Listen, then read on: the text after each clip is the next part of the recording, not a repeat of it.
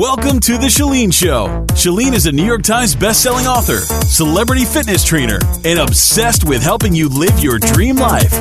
So I'm here today with Kaylee Billerbeck. Did I say that correctly? Yes, yeah. And she happens to be a senior at Chapman University. And the way that we met was online through social media. So I thought this was such a cool thing. Kaylee reached out to me and said, I just want some advice. I would love to meet with you and pick your brain.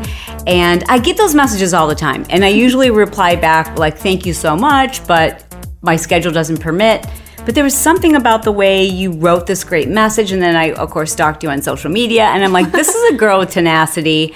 And like, how ballsy is it that she just like reached out to me and, you know, pitched herself and made such a great impression on me. Let's do this. So here we are. Today, Kaylee is going to officially pick my brain. And I said, just, you can ask me anything you want. It's your show. Thank you for being here, and I'm excited to do this. Thank you for having me. I'm so excited. I have like so many questions, so prepare yourself. I'm ready. Okay, so the first one, when I was reading about how you purchased your first piece of land when you were 13, and just like thinking about being an entrepreneur, especially at such a young age and going through high school, I mean, there's so many extracurricular activities and stuff. Yeah. What did you have to sacrifice, like constantly being an entrepreneur and stuff? Well, I think I should probably set the record straight and just be clear that it wasn't like I was an entrepreneur or thought of myself as a business person at that time. I had some money and my dad suggested that I buy a little plot of land and that it was a way for me to make income, but I didn't do anything. Like I just was like, okay, but like really it was him teaching me those things. Okay. It wasn't my idea. I didn't manage it. So I don't want to make it sound like I was this extraordinary child. I think what was extraordinary is that my parents were always teaching me that there were ways to help people or ways to take your money, invest your money, and make money. And so the only thing that I remember about that is that every month, I think the payment was $40. Somebody rented that piece of land and put a trailer on it. It was like a really cheap piece of land in the woods in a very rural part of Michigan. Somebody leased the land and put their trailer on it, and they sent me a lease payment every month of like $40. But every month, my dad would have me open that up and see the check. And as a teenager, that made an impression on me, but I didn't do much with it. So I meet people all the time that will say like, I really want to get my kids into business too. I'm like, yeah, do that, but don't expect them not to be a kid. Like teach them the opportunities there. But like you said, I didn't sacrifice much in terms of being a kid. I worked a lot. I do think I didn't do as much social things maybe, or wasn't as dedicated to sports in high school as other kids because I was so already caught up in the idea of like, wow, I could start something now. Yeah, no, definitely. So what, like, I guess, because I mean, just like even as a college student, like you're constantly being told this idea of balance. You know, you need to find the balance between work and fun. And I feel like that's kind of the struggle, like at least like with my friends that we've kind of talked about is where do I draw the line at like having a social life, school, and then also kind of pursuing something on my own, or even like if you have to work to make some kind of income and stuff. So where would you say like you kind of draw that line? So let me ask you a question. You said that that's kind of a message is balance, which is, I'm surprised by that because I didn't ever hear that message until I was completely out of balance. So I don't know if I was never hearing it, but it was out there. Yeah. Or if there's been this shift in society. So where do you hear this message of balance? I guess to be fair, I hear it a lot from my mom. My mom is like, she's always been like my biggest cheerleader, but I kind of the same thing where I was like, I just felt like I've been so out of balance in college, and it's always been this thing of like, my mom's like, okay, when are you gonna like keep doing, because I was very like driven in high school, and then I kind of got to college and it was like a celebration of getting there, you know? So I kind of like pulled back from things I knew that were important. So I think like what? Pursuing what I really want to do. Like I've always loved to like pass along wisdom and stuff that honestly like my mom's taught me and I've learned from things I've done. So I think that truly is like my purpose, is helping teenage girls kind of. And you lost sight of that a little bit when you first got to college? Okay. Yeah. That's good. Yeah. That's good. Yeah. And I think it's good to lose sight to kind of be, like you said, out of balance to find that balance. Yeah. You have to kind of feel the extremes. I know you were talking about that in one of your podcasts. Yeah. When like you guys were in debt, you know, and you kind of had to like see both sides in order to kind of understand. Yeah. So I guess I wonder if it is something that's being more so like heard in society, because even like my friends, like some of my good friends and stuff, like we talk about finding that balance. I also think it's who you're paying attention to, right? That's so there are certain, like I know you're a podcast listener. I'm a podcast listener and I watch YouTube videos. And I think it depends on who you're watching. Like there are certain people, like I just don't even watch them because they make me feel like I'm not doing enough. They make me feel like I should be hustling harder.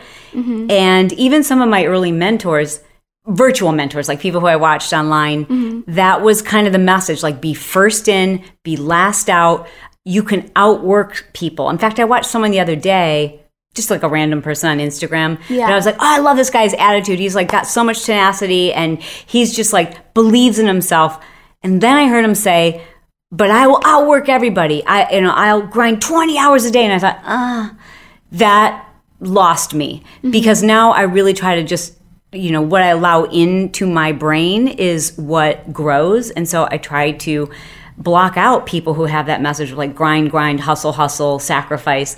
Now I'm like, it's what's important to you. And for me, balance is important. Yeah. So kind of going off of that, one of my questions was, do you think like you would have gotten to where you are today had you not, because I know you had said like you worked really hard and you were like, I'm out of balance and it's not working for me. But do you think you would have gotten your business to where it ultimately led to if you hadn't done that? That's a really good question. It's like, what came first, the chicken or the egg? And I will often hear people say that. They'll say, well, don't you think you had to have had that time where you were hustling so hard in order to have the amount of success where you can create balance? And I would say that is not true because I've seen it. I've seen many people who are smart like you, who are figuring out before they fail, that they're like, okay, so there are other ways to do this. There's a way to do this where I don't have to destroy myself and I can actually enjoy the things that I love. So if you're smart enough, I don't think you have to hustle so hard that you fail or be so out of balance that things suffer in your life, important things. But it's a matter of listening to wise counsel and like having faith and believing because hard work feels like you're accomplishing more. But I always think smart work is better than hard work. That's really true. So what would you say is smart work as opposed to like going all in and kind of being out of balance? Good questions. Okay, so that putting you on the spot. Right. No, that I think the key to smart work is slowing down and not have a scarcity mindset that if I don't do something very fast right now without thinking about it and take advantage of this opportunity is going to go away.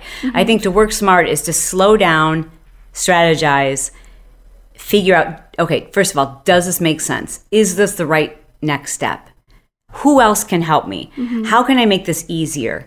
What are the long-term consequences? Why is it I'm doing this?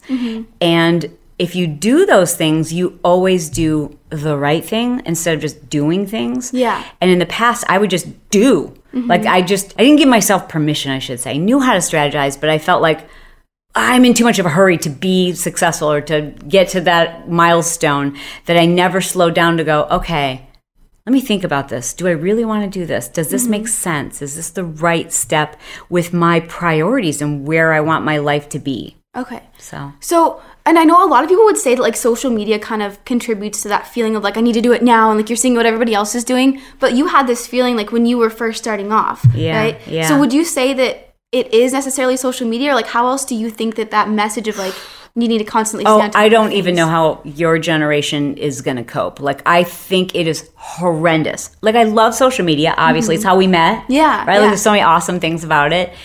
I think you can learn, you can be inspired, you can have connections. It's insane how many cool things there are, but it's also scary how bad it can make you feel. That's so true. And how just detrimental it can be to your mindset. I mean, even myself, I really have to set up, no matter where I'm at today, I really have very specific boundaries when I open up my apps because I'm so fiercely protective of my mindset that even if I see a quick image, in my mind, I might flash a quick like, oh, I'm not as fit as her, or oh, wow, she's on vacation and I'm not. Like any flash of that is negativity that I don't want to feed my mind. And I just did that intentionally. So I'm very careful about not feeding myself those things, but I worry that people will mistake inspiration, motivation, and believe that that's helping them when it might actually be making them feel worse about themselves. That's so true. Yeah. What kind of like steps do you take to protect your mindset? Like especially with social media? Yeah. So I have to be self-aware and realize like even though I love this person and maybe they're even a friend, but every time I look at their social media, I just I have to be honest, I compare myself. Yeah. Then I unfollow them or I hide their posts. You know, and that's hard because you're like, is that person going to notice I've unfollowed them? Right? Exactly. But it's like, it's what I have to do. It's what I have to do. I'm very careful not to look at the Explore page. Explore page will kill me.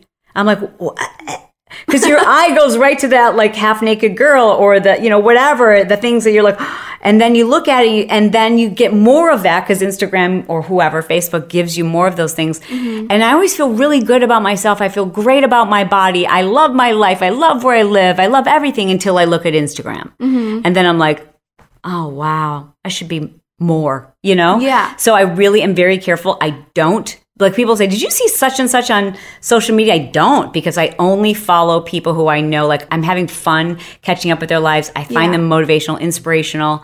I know that those people aren't trying to make me feel bad. It's my own thing, but I just don't expose myself to it. That's smart. So, okay, back to this idea of more that you're kind of talking about. My friend, he's like always kind of been like my silent cheerleader. He'll just like send me like random inspirational things.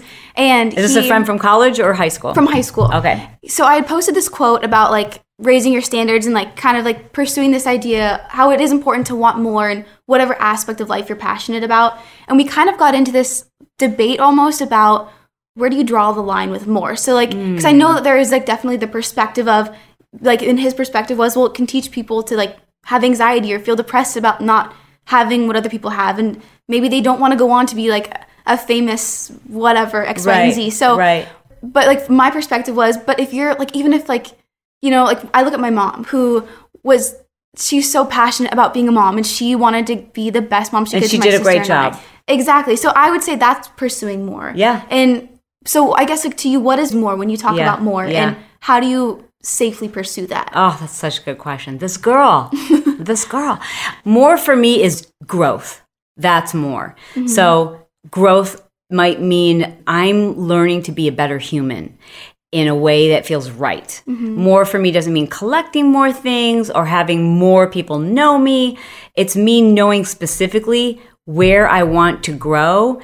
And those areas might make me more money, but that's not the reason I want to grow. I want to learn to be a better communicator. I want to learn to be more empathetic. I want to learn that, like all the things I think about that I'm pursuing that are more, I think make the world a better place. So that's the way I gauge what things I'm going to go after. And I didn't always think that way. I think initially, I'm trying to think back.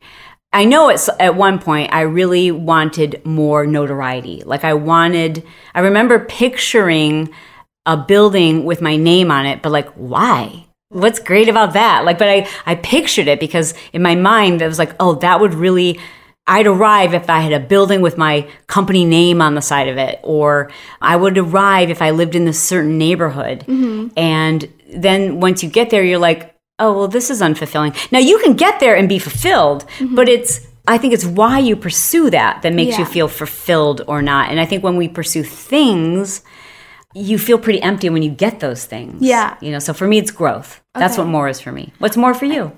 I think I would say the same thing. And I think that for me, something that I'm really passionate about is making sure that we have that growth and that idea of self-improvement, no matter what that looks like for you as an individual from a young age. And I think that we commonly, like, I mean, a lot of my friends listen to podcasts, but then a lot of them don't. Okay. So I think that, and I mean, honestly, I didn't even know what podcasts were until like August. Like, I'd never really heard of them. And my friends were like, you have to listen. Yeah, no, and it's like this whole other world. And then like, it's like a secret society kind of. I know, you're like, why am I in college? Just kidding. Just kidding, Mom. But it's true. It's like there's so much of this stuff, but there isn't necessarily that growth that's kind of instilled into like even like teenagers and stuff. And I think that that's like, we really need that. Like, do you see that that's kind of 1,000%? Yeah. Where are you going to get it other than your mom and dad, maybe your faith, and the people around you, right? But I think it's rare. And I always wonder how much of this is DNA, like how much of it, like you were just born this way, and how much of it is the people we have around us.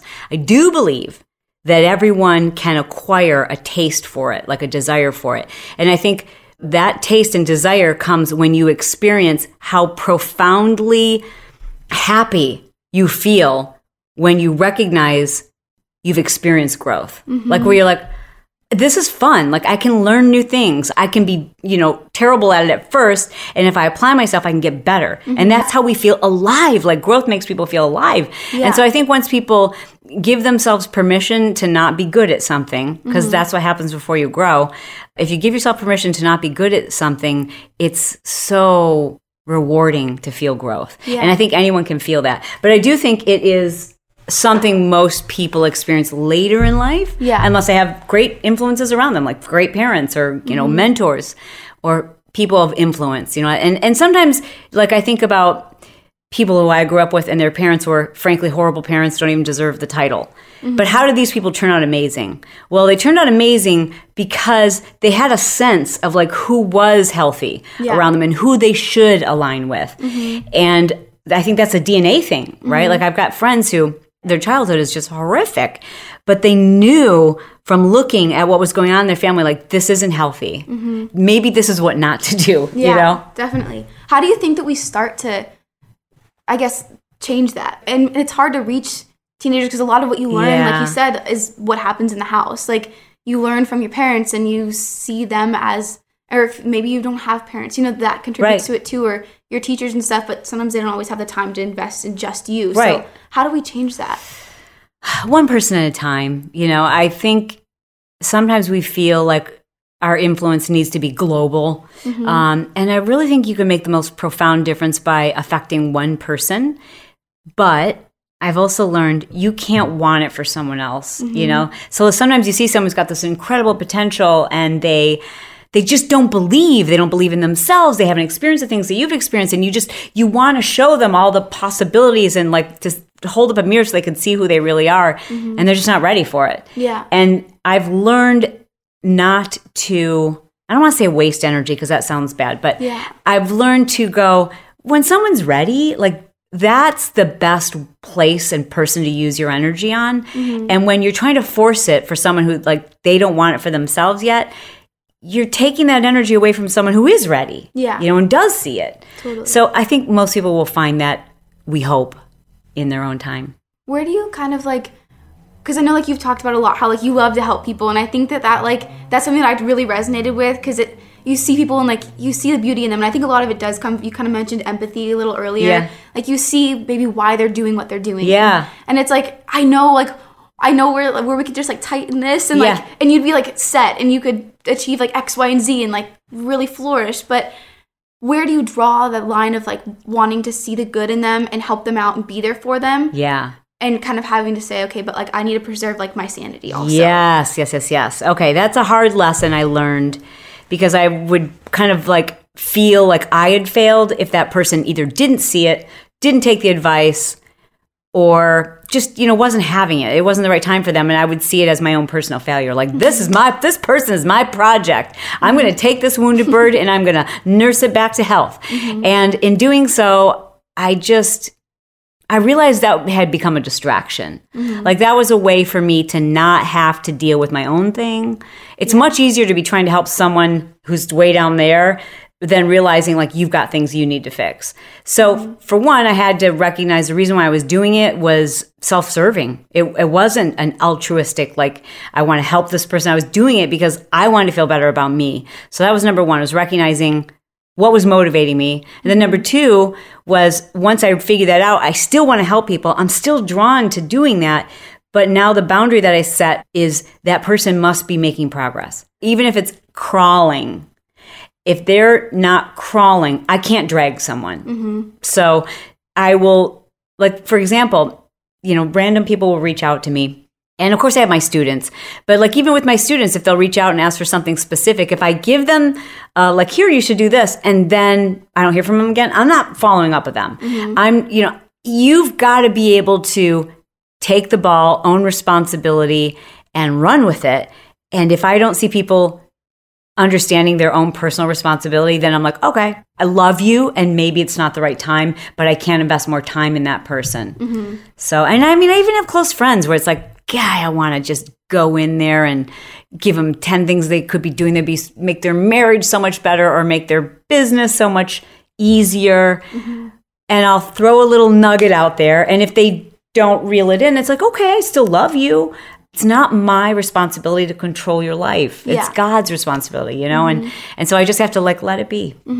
Have you found that like being able to kind of see like maybe where other people could kind of like improve themselves or like improve their situations, have you found that because you have that mindset, people almost take it personally? Like if like you're trying to help them, or maybe if when you've got to this place of having that balance, that they almost like kind of took it personally. Sure. Yeah, I think I have a tendency to be a know-it-all. And I've had a mentor of mine point that out to me, like, you know, you have a tone sometimes, Chalene, when you're doing your videos where you're almost like, you seem annoyed with people. I'm like, I do? I'm like, that's because I am. But it's, you know, I'm not trying. It's just I get frustrated because it's like you're kids and you want them to make the right decisions and it seems so obvious. So that's something I'm working on personally because I do. I know I'm a know-it-all. I have to catch myself. I also know I'm better at it, especially with my closest friends because those are the people I care about the most. So those that like little sisters, but I'm not their oldest sister, but I treat them sometimes like little sisters. I'm like, you need to do this and you need to do this and you need to do this. And some advice I take and some they don't. And I'm learning now to at least wait for them to ask me for advice and not just, you know, be telling them what to do. Yeah. Okay, so I've been like obsessed with the idea of empathy. It's my whole senior thesis is on empathy. Really? So I've been really fascinated by it. Do you think that empathy is this key thing that helps you kind of see through different things with people and where maybe they could improve certain areas of their lives? Well, you're the expert. So tell me, so that we're on the same definition, how do you describe empathy? Being able to put yourself in somebody else's shoes and really experience the emotional states that they're in and kind of like from their background and maybe where they've been in their lives. Yeah. I don't know if it helps with that, but I do know that empathy and emotional intelligence are like the ultimate advantage. If you have strong empathy and emotional intelligence, you don't take things so personal. So you have fewer obstacles in that regard. You are so much happier because you can see things from other people's perspective and it gives you a deep understanding, like a view from 30,000 feet. So I think it's one of the most valuable qualities you can have. And I think you can learn to be far more empathetic.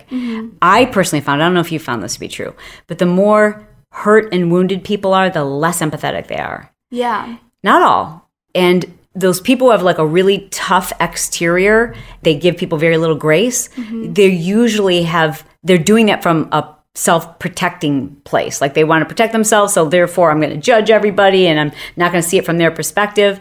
And once you can teach people like how much easier it is on you to actually be empathetic, you can start to build those traits. I think every day I learn to be more empathetic because I still recognize that I have judgment of people that stems from me not having enough awareness. And every year I'll meet someone who it's like, wow, you've changed my perspective on fill in the blank. So it's just like as I get older and as I meet and open myself up to just being open-minded to other people's experiences, that empathy just makes life so much richer, so much fuller, and you just understand like everyone has a story. Yeah. I remember I just listened to your podcast and that man that you were sitting next to at the conference who had that like crazy story and stuff. And knowing about somebody's past like so much, it's so important in being able to understand why they're doing what they're doing and like you said, to not take it personally. Yeah. Have you found though that you've ever been like kind of called sensitive or anything for having empathy, and how have you dealt with that? Yeah, definitely. My husband is a very black and white thinker, so he's learning to have more empathy. And he's also teaching me, I think, sometimes to, because I can say, I can see it both ways, and I usually can. I'm like, I can see how they would have thought this way. Two people have an experience and they describe it in two completely different ways. And are they both wrong? Is one right and one's wrong? Like in most cases, they're probably both right because they come at it from their own experience. And I think at times my empathy could be labeled as being naive or too forgiving or forgetful. Sometimes I just forget, or I'm like, oh yeah, but if you consider how they were raised or what happened to them, that's why they did this. So it's sometimes, but I still think it's better to be empathetic. Like I still think you win when you're empathetic. Yeah. And sometimes, like, I don't know, I know for me, like, I'm such an overthinker. So when I know people's stories and why they're doing things, I just, like, I sit and I think about it. And like you said, seeing things from so many different perspectives, how do you channel your empathy and your understanding of others so that it's not driving you crazy? Okay, so yeah, that's learning not to worry, right? So understanding that it's out of your control and there's so few things that we can control. So I put that in the category of worrying, like, worrying about what someone's going to do or worrying about how they're going to take care of themselves. And for me, it's my faith. I just have to remind myself when I catch myself doing that I'm trying to do his job, and I can't control that. He already has a plan for everybody's lives, including mine, including someone who I care about. And when I'm trying to control that or worrying about it, then I'm not just allowing, purpose to take hold in their life. Yeah. Absolutely. So it's just learning to just there's not much I can do about that. Yeah, that's so true. I kind of carrying through this idea of empathy, do you think this helped you be able to, I know you had talked about when you were really wanting to go into group fitness and stuff and be a personal trainer, do you think that being able to see from another perspective helped you overcome those failures and people turning you down to maybe understand where they're coming from? I don't know that I relied on my empathy to keep persevering fitness. So, in the beginning when I first moved to California. So I was teaching fitness classes in Michigan. I was going to Michigan State University. I was teaching on the campus, teaching at a small Gold's Gym. And then when I moved to California, I'm like, do you guys want to hire me? Like, I thought it was sweet. And I kept going on these auditions, and I remember I knew 5 minutes in, I'm like, oh wait, I suck.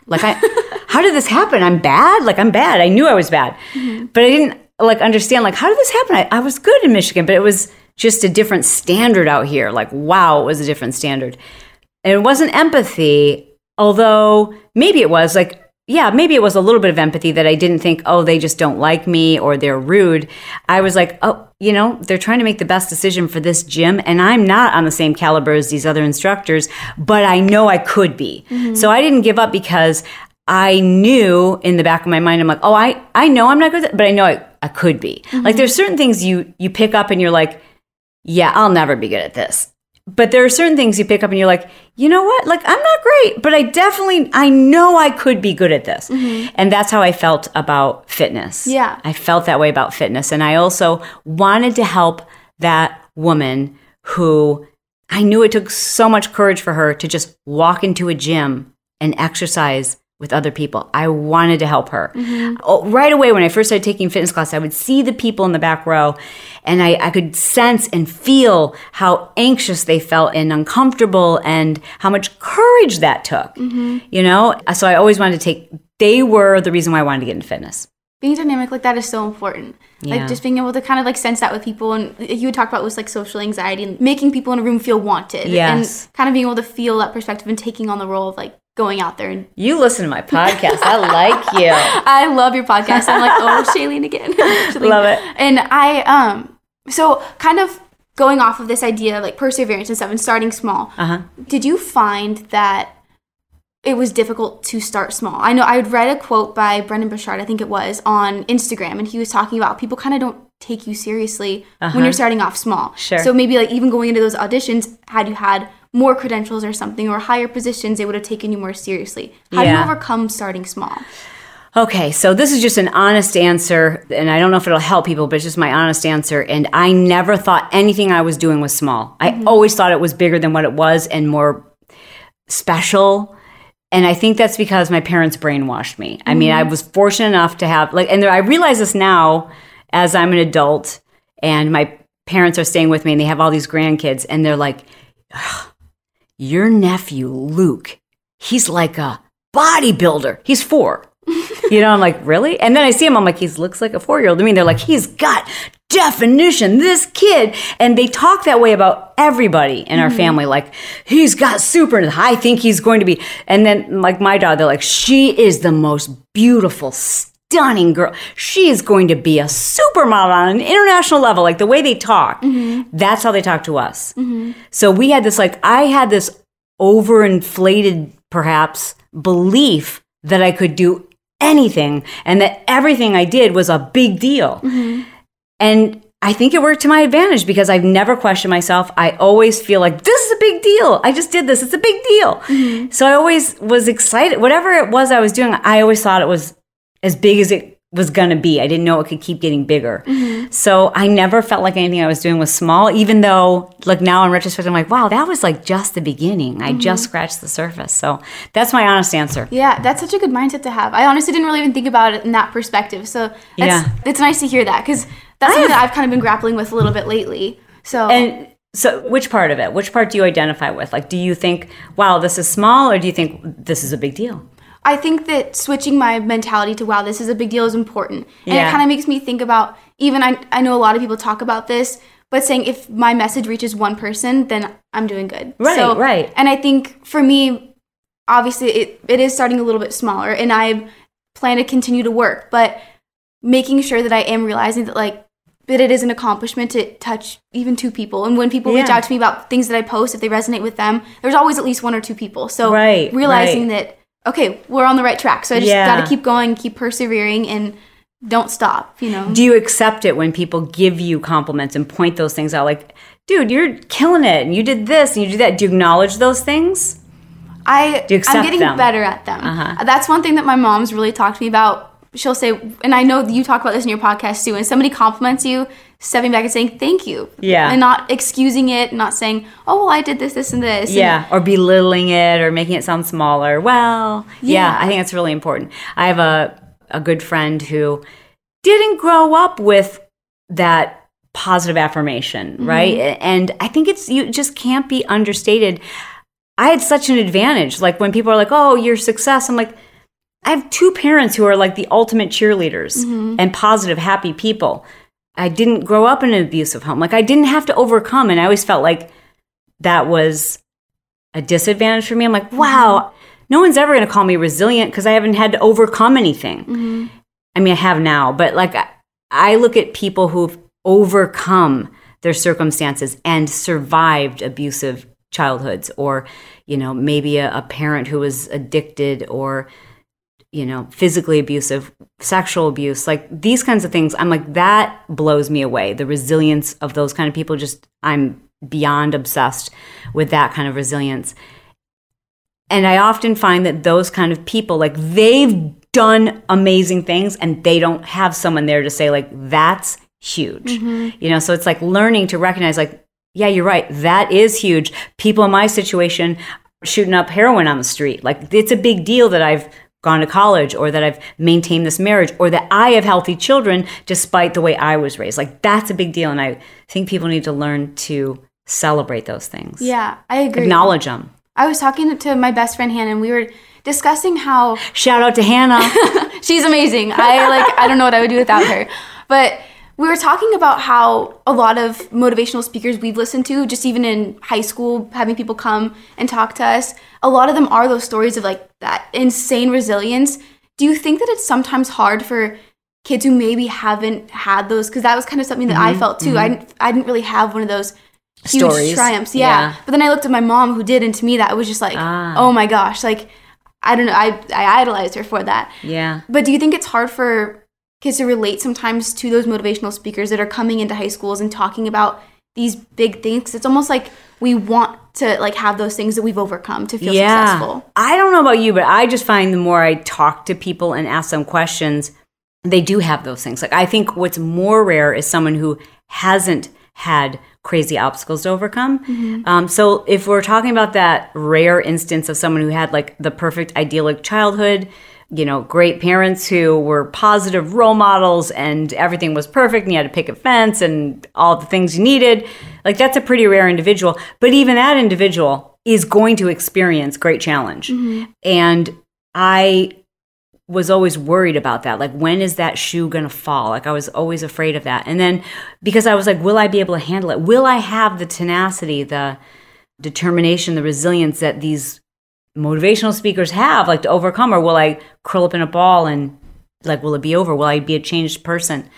And when those things did happen in my life, I remember going, okay, I am who I think I am. Like, even in these tough times, I just do what's right. Like, just do the next. That's always been my thinking is like, just do the next right thing. And as long as you know who you are in those tough situations, you don't have to worry about what everyone else is going to do, because no matter what happens, I will do what I know is right. Mm-hmm. That's an interesting point you bring up about staying true to who you are. I guess I've been grappling with this a lot lately, and actually I was thinking, because this is one of the first episodes, because I told you I was doing a little podcast thinking about that. So that was the first thing I talked about, is how to figure out who you are. And I think especially for people my age in college and stuff, figuring that out is really hard, because we're around so many different groups and we see so many various activities as normal. So if you're in one group, one thing's normal, and like maybe you're a certain person with them. But then if you change your friend group, maybe you're friends with these people, you're this person. So how do you figure out who exactly you are and come back to your core self? Wow. I don't know how to answer that, because I've always just done me and not worried about it. So I just have to tell you, I don't know how to answer that, except to not worry about what people are thinking about me. Mm-hmm. Like, to do what feels right with the people that feels right. And, when something does, like, pay attention to those ding, ding, ding, ding, ding, like, this doesn't feel comfortable. Mm-hmm. This doesn't feel right. Yeah. Like, to pay attention to those things and honor your feelings, like, listen to your intuition and just follow that. And because I always did that, I don't think I ever struggled with, like, who am I and what am I? Mm-hmm. One thing that we did I had a child development class, and we had to go back and ask our parents, what were we like as a kid? And it was interesting going back and asking my mom. She sent me this little paragraph thing about what I was like as a kid. And I actually just posted this quote on my story. Was it a surprise to you?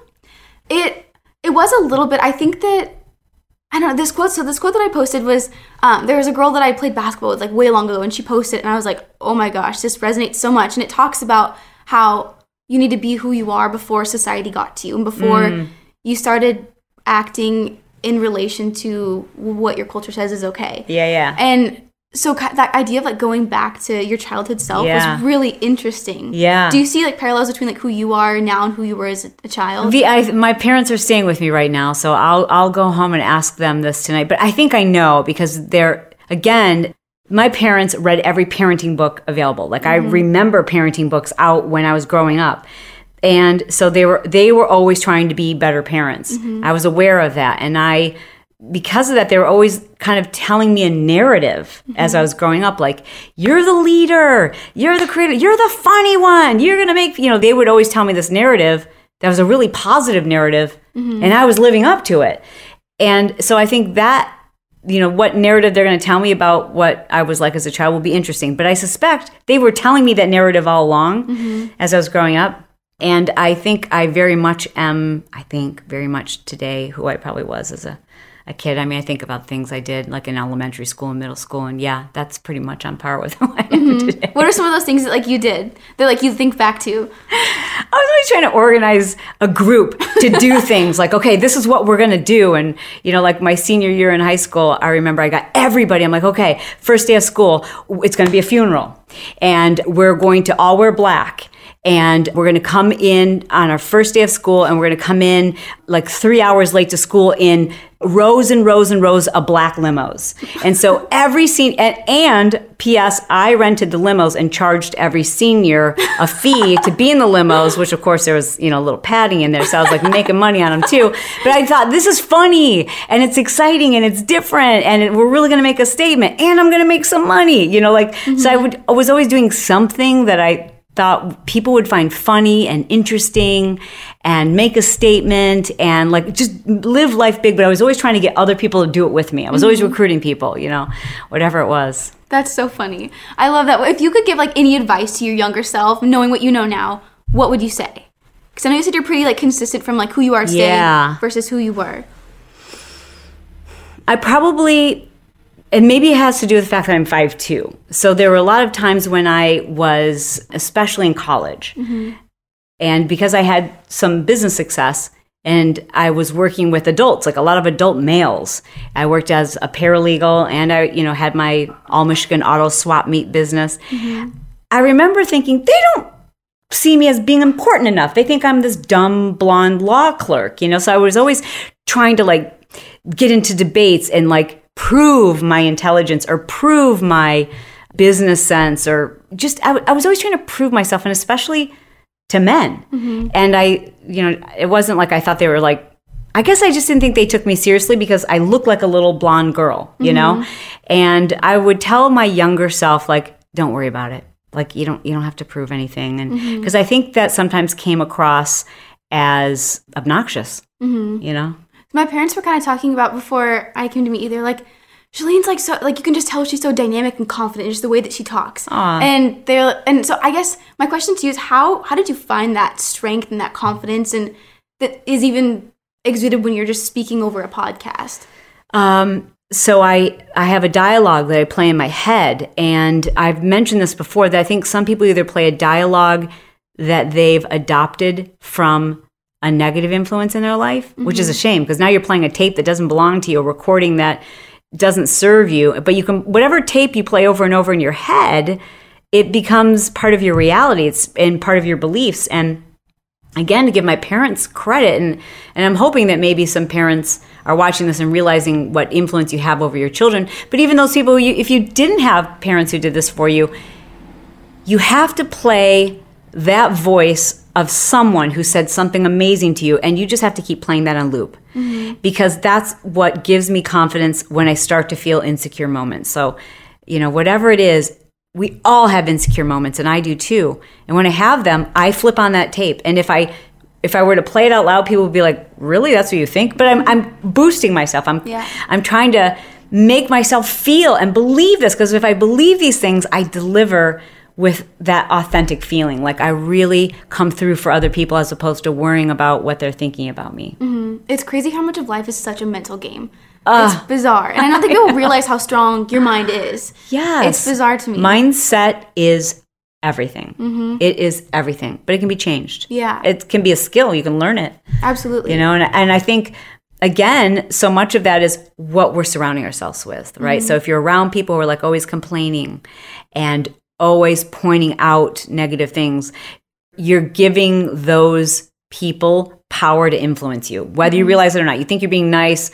Like I have a few acquaintances that, I hope they don't see this, but they'll reach out to me over and over and over again. And there's a reason why I'm intentionally always busy. It's because I can't spend an hour with someone who just complains and complains and complains. I just can't. Love you, but I can't do it. Yeah. And sometimes you meet people and you think, oh, that's a really great person. And once they feel comfortable, it's just like complain. You're like, I can't do it. Yeah. Can't do it.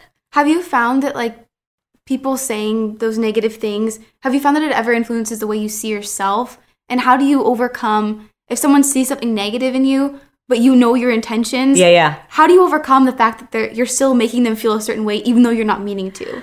That's hard, because I've let that get me mad before. Like if someone's like, has made a allegation about me and my intentions or my character, that makes me really mad. And I have to let go of that, I'm learning to recognize, like, okay, why is that so upsetting to me? Why am I so angry that they've made this accusation? And realizing that it's because it's a really important quality. And I've lived my life, in my mind, the opposite of that. So to have that kind of allegation can be upsetting. And I'm just learning to recognize it's their perception. And I can't take away from that. Like you're entitled to your perception.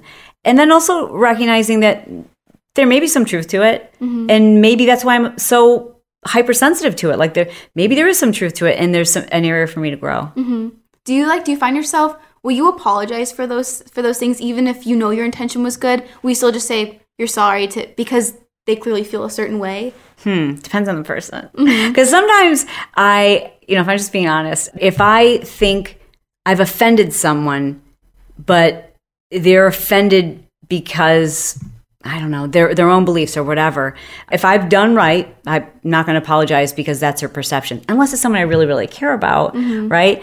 But I'm trying to think of examples of this, like people, a lot of times it comes down to faith. Like people say, like, I'm highly offended that you, whatever, mentioned God or whatever, referred to your faith. And I'm like, I'm sorry that you're offended, but I'm not sorry that I shared that. And other situations I can think of, like on a more personal level, like if I in the past have had relationships with girls, with women who were insecure. Like, you really hurt me because you weren't available, whatever. I'm like, I can't take care of someone's emotional needs. And so someone who might it's their issue, I'm going to have empathy for the way that they felt that way, but that they question my intentions. It's kind of on them, and so I don't hold that. I don't sit with it. I don't let it bother me. And I know it's kind of their issue, because I have friends who, they worry so much what other people think. Like, let's say they get invited to a baby shower and they can't attend. And so they tell them, I'm sorry, I can't attend because I have to do this conference. They'll worry endlessly that person was upset with them. I'm like, if they were upset with you, who cares? You did what you had to do. Like, I don't worry too much. If I've done the right thing, I can't worry about what you think. I'm more concerned with doing the right thing than doing the thing that's going to make me feel like that person likes me. So how do you keep your intention in check? And how do you make sure, because we all have emotion, we get like frustrated or defensive or angry at people. So how do you make sure that you're always trying to do the right thing? I go slower. I think it through. I try not to make quick decisions. I have learned to say, that sounds awesome, let me think about it, or let me get back to you. I try to give myself enough space to be able to think it through and really be self-aware of what are my intentions.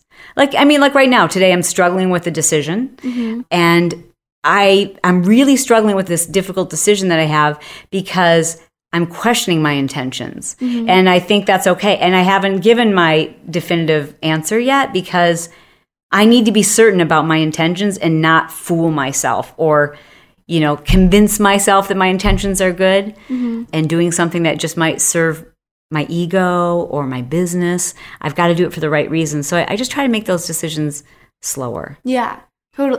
What kind of advice because I feel like part of knowing your intention is knowing yourself and overcoming. I know you talk a lot about therapy and overcoming past traumas in order to figure out who you are, why you do what you do. Yes. How would you suggest, if someone, let's say, didn't want to go to therapy, how do you suggest overcoming getting to know yourself? How do you figure out who you are, right? So I think most people, they have an idea of who they are, but what we don't always understand is why we think the way we think, why we respond the way that we do. And some of the things we do subconsciously, right? So for me, one of those things, which I would have never discovered had I not gone to therapy, never. I don't care how many books I would have read. I just don't think I would have ever discovered why I was a workaholic. And I also don't know that I would have ever recognized that it was an addiction. I just believed it was a badge of honor. Like, I'm like, yeah, it's a good thing to have. It's work ethic. So for that reason, I really believe that therapy is the ultimate, quickest, most direct way to figure that out, especially if you find a good therapist. But aside from that, it's reflection. And I think you've got to go back to the first time you felt a certain way. And that usually keeps going back and back and back all the way to childhood, you know? And so much of what we do and how we respond and the way that we think, and sometimes our skewed way of thinking, relates back to something that happened very early in our childhood. And not that we can blame that, but you can definitely go, oh, that's where I started to form this belief. That's where that belief started to form. And then so much of the rest of my life, I've been looking for evidence to support that belief, or unknowingly setting up circumstances to support that belief. And the more experience and evidence I had to support this belief, the stronger and more powerful that belief becomes. So in other words, to disassemble a false belief, you've got to go all the way back to the beginning and go, oh, the root of this wasn't even accurate, and that's a tough, tall order for people who are afraid to do therapy. But I think there's less intimidating, less expensive alternatives for people. There are apps now. There are therapy. I'm trying to think of like the names of them right now. Don't come to me. We'll put it below in the show notes. But there's a couple of different great places online where you can meet a therapist online and do online face-to-face therapy. Yeah. And I think that's really powerful. And then aside from that, it's just being super self-aware and wanting to grow. I see. I think kind of tying in even like empathy to this, I think that, so one of the things I talked about in my classes, I'm so fascinated, I'm sure my friends are tired of hearing about it, but I'm fascinated by like psychopaths and sociopaths. I'm learning a lot about that right now. And a lot of the root of that is empathy. And sociopaths, a lack of it. Yes. Yeah. And they teach themselves to not have empathy for others because it hurts them. Mm-hmm. So do you think that those people who have this like deep-rooted idea that they can't be empathetic to others or let others in because it's going to hurt them, they don't want to be vulnerable, do you think it's possible for them to work through those things and I guess kind of re-blossom themselves and get to know themselves? And at what point do you think it's not possible to go back? I don't know. Do you listen to any of those horrible podcasts about, do you listen to Sword and Scale? Yes. Oh. And Dirty John. Horrible. These people, I don't know. Listen, I've listened to too many of those episodes. My answer before listening to that podcast would be, of course, anyone can turn into a human being who's loved and cares about other people. But after you listen to that podcast, you're like, okay, without a doubt, evil exists. Like, it's scary. Like, sometimes I'm like, I feel like I have to just, like, wash myself after listening to some of those podcasts. So I try not to listen to too many of those. But sometimes you're like, guilty pleasure. But I think anyone who wants to change, grow, can. But you have to want it. Mm-hmm. And unfortunately, not everybody does. Mm-hmm. Not everybody wants it, you know. We've got to wrap it up, but I want to ask Kaylee a question. And that is, Kaylee, what do you see your future looking like after you graduate? What do you predict you'll be doing? That's a hard question. I'm right now trying to grapple with whether or not I want to go to graduate school. It was something that was really, I had never thought I was going to go. But I talked to one of my professors just a couple months ago, and he was like, if you want to, I feel like my purpose is to help bring these ideas we're talking about and bring them to teenage girls. I think that there's such a lack of help for teenage women trying to overcome adversities, especially in today's society. Yeah. And helping them see beyond the present because we are so influenced by the situations we're brought up in. But so he was talking about how he thinks that going to graduate school would be helpful for that. But the hard thing for me is I don't want to approach it from a therapy kind of position. I want it to be more of working with them to attain their goals and just overcome like friend drama, family drama, you know, that kind of stuff. Yeah. Just have it be like an older sister to them. So I'm really trying to figure that out, but I do like self-help blogging and I'm trying to start like a podcast. So I want to continue to pursue those for sure. But what's the name of your podcast? It's going to be Beyond the Surface. Beyond the Surface. Good name. Yes. So my advice to you would be to continue doing that and don't wait till you have a degree, right? Like I think the degree helps in terms of credibility. Mm-hmm. But I think what's going to prepare you is doing what you're doing, right? Like you're already doing it. And so to continue doing that, your blogging, the way that you come across in social media, doing things like this, your podcast, that's going to give you so much more experience than an advanced degree. But the advanced degree is going to give you that credibility that you don't necessarily need, but it's nice to have, you know? I mean, if you can. Would you pursue the degree? I think about it all the time. I tell my husband, I'm like, okay, so I'm going to go back to medical school. And he's like, what? And like, if it changes every other day, I'm like, okay, no, I'm going to be a psychiatrist. No, I'm going to be a psychologist. No, so I'm always thinking about it because I love to learn, but I don't necessarily need it, I don't think. Yeah. Interesting story. So when I first moved to Southern California, I was working in the fitness industry, and this is in the early 90s. Like, personal training was booming. Like, now everybody's a personal trainer. But back then, like, that was a big deal. And I'm like, I want to be a personal trainer. So I met with this guy who was one, and he's like, you know, you got to get your certification, you want to do this, you want to do that. And I said, okay. And so I looked into the certifications, and then I went back to him, and I said, so what certification are people, like, most looking for? Like, what are they impressed by? He goes, I don't think anyone's ever asked me if I'm certified. I'm like, I got like 9 certifications, but I don't think I was ever once, other than when I get hired at a gym, but client-wise, I don't think anyone ever asked me if I was certified. They looked at how I trained them. So I think it helps if you are looking to establish that credibility. It certainly doesn't hurt, but don't let that stop you. Like, don't think you need a degree to start a business. Don't think you need a degree to start helping people and offering advice and mentoring others, because the best experience you'll have is actually doing it. That's so true. That's very helpful. That's something that I really grapple with, but I feel like it's really about kind of like we were talking about with the personal training. It's about your testimony. Like, who are you as a person, and where have you gotten yourself, and are you somebody that I could follow because I like what you're doing? Right. That's right. Well, it's been so awesome to have you. I'm so impressed. Thank you. Mom and Daddy did a good job. This one is bright. And let us know what you think about this interview below in the comments. Let us know if you think Kaylee should do more of these interviews. Great interviewer. Actually listens to the answer. Because I know you had a list of questions there and you went off script because you were listening. Thank you. Such a great skill. And guys, be sure to follow her in social media. Make sure you download her podcast, which will be up and available soon on iTunes if it's not already. And thanks for tuning in. Bye. Thank you. This episode has been brought to you by the Smart Life Push Journal. If you're the type of individual who loves to make lists, keep yourself on task, get organized, and there just don't seem to be enough hours in the day, this is a convenient, lightweight, simple to use 30-day system. This is not just a day planner. And learn how you can get your health, fitness, life, and goals organized and develop the laser focus you need to have the life that you deserve. Check it out. Go to smartlifepushjournal.com.